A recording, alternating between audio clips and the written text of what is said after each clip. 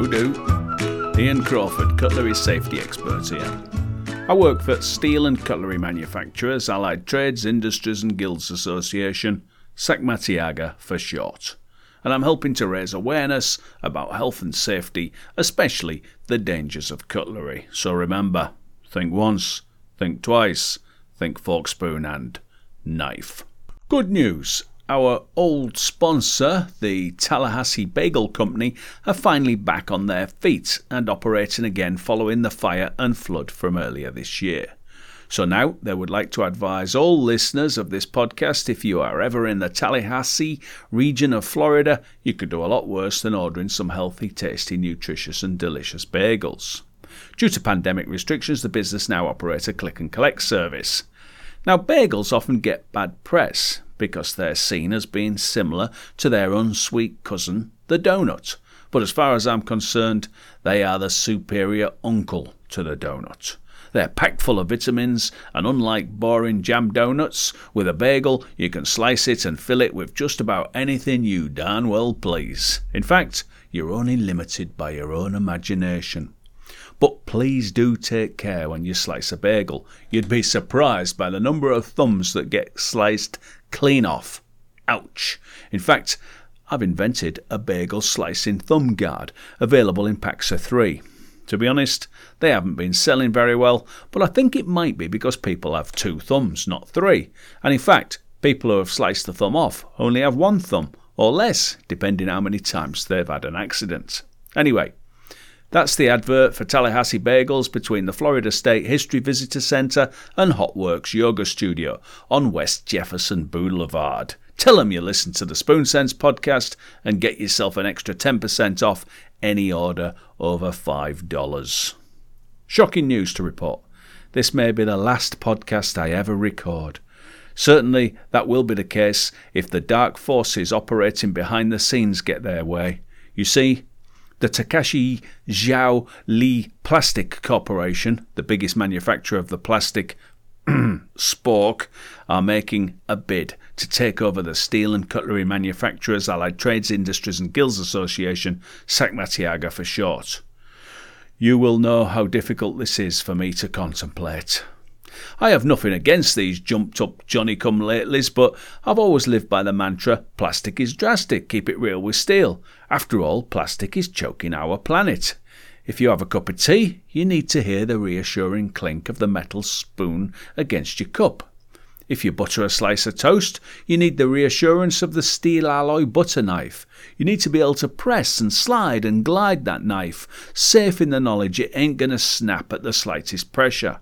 You need to be able to let that knife glide from side to side, with your fingers in the air, not only acting as a natural balance to the steel alloy knife, but also warning anyone around you that the knife is in operation.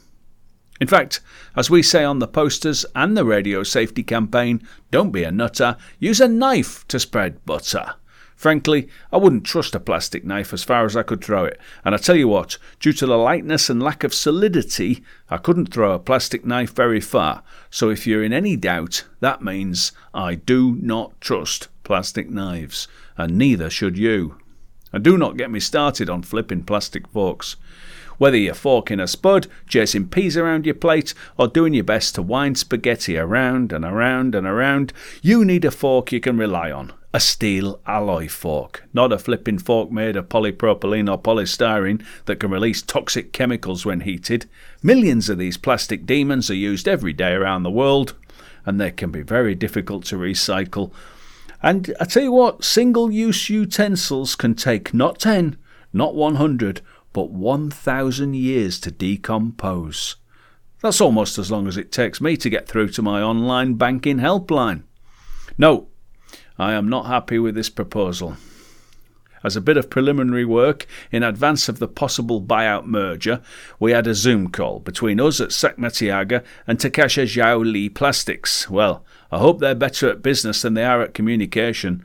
The boss man fellow had trouble keeping up. He had to stop every 30 seconds or so, and the lady with him had to explain what was being said. We also had their obnoxious American consultant, a fellow by the name of Gene, spelt with a G, from Philadelphia. the home of soft cheese. What about that? He said, just call me Philly Jean. Well, he tried to show us the many benefits of the plastic spork by using a PowerPoint presentation filled with fields of green grass and happy laughing families. I tell you what, it should have shown you all the sad faces of the steel and cutlery workers who'll be on the scrap heap. How can you have one piece of cutlery doing the work of two, the spoon and the fork? How can you have one piece of weak, one-use plastic doing the work of the fully green, fully environmentally friendly, recyclable and super strong spoon and knife? The answer is, you can't. The other problem with spork, or the spork, is it sounds like stork, which, as many of you will know, is the vegetable fat and baking spread, with 70% vegetable oils in varying proportions, that's rapeseed, palm and sunflower oil, water, salt, 1.4%, buttermilk, preservative, potassium sorbate, acid, citric acid, emulsifier, mono and diglycerides of fatty acids, flavourings, and, finally, vitamin A and D. Now, this stork stuff might make fluffy cakes and be the secret to perfect baking since 1920, but why is it called stork, you may ask? Well, it turns out stork margarine was first made in Holland. The stork is a frequent visitor to the Netherlands, and it often builds its nest up in the tall Dutch chimneys, and so the stork was used as a brand image and a trademark. Hey, I thought, these days drunk students looking for a good time are also frequent visitors to the Netherlands, especially Amsterdam. So if the margarine had been invented today, perhaps it would have had a logo of a boozy backpacker with a smartphone in their hand. Although I'm not sure boozy backpacker spread would be as popular as stork. I suppose we will never know. Hey, I've got a true story for you as well, connected to this. And I think we're safe to reveal this now, but during World War II, a lorry carrying stork margarine overturned on the A531 road in Madeley, Staffordshire. Once news, if you forgive me, spread, people came from miles around to salvage its margarine load.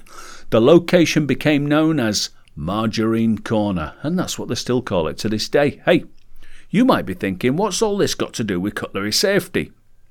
Well, I'm not sure, but maybe the lorry crashed when the driver saw the fork in the road. Sorry about that.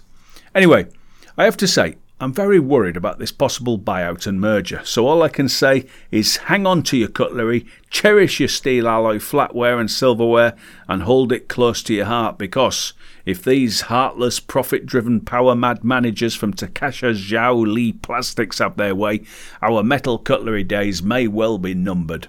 I'll keep you updated. I didn't stay until the end of the Zoom call. All their chitter-chatter about sporks and possible business deals made me feel a bit queasy, to be honest. So I told them I had internet trouble. I said my wife, Mrs. Crawford, had accidentally spilt some cake batter, probably containing lots of stork, on the internet modem router, and for safety reasons I was having to go off-grid. What I didn't mention was that, if that actually did happen, it would probably be safer to dig out the router modem using a safe and non-conducting plastic spork.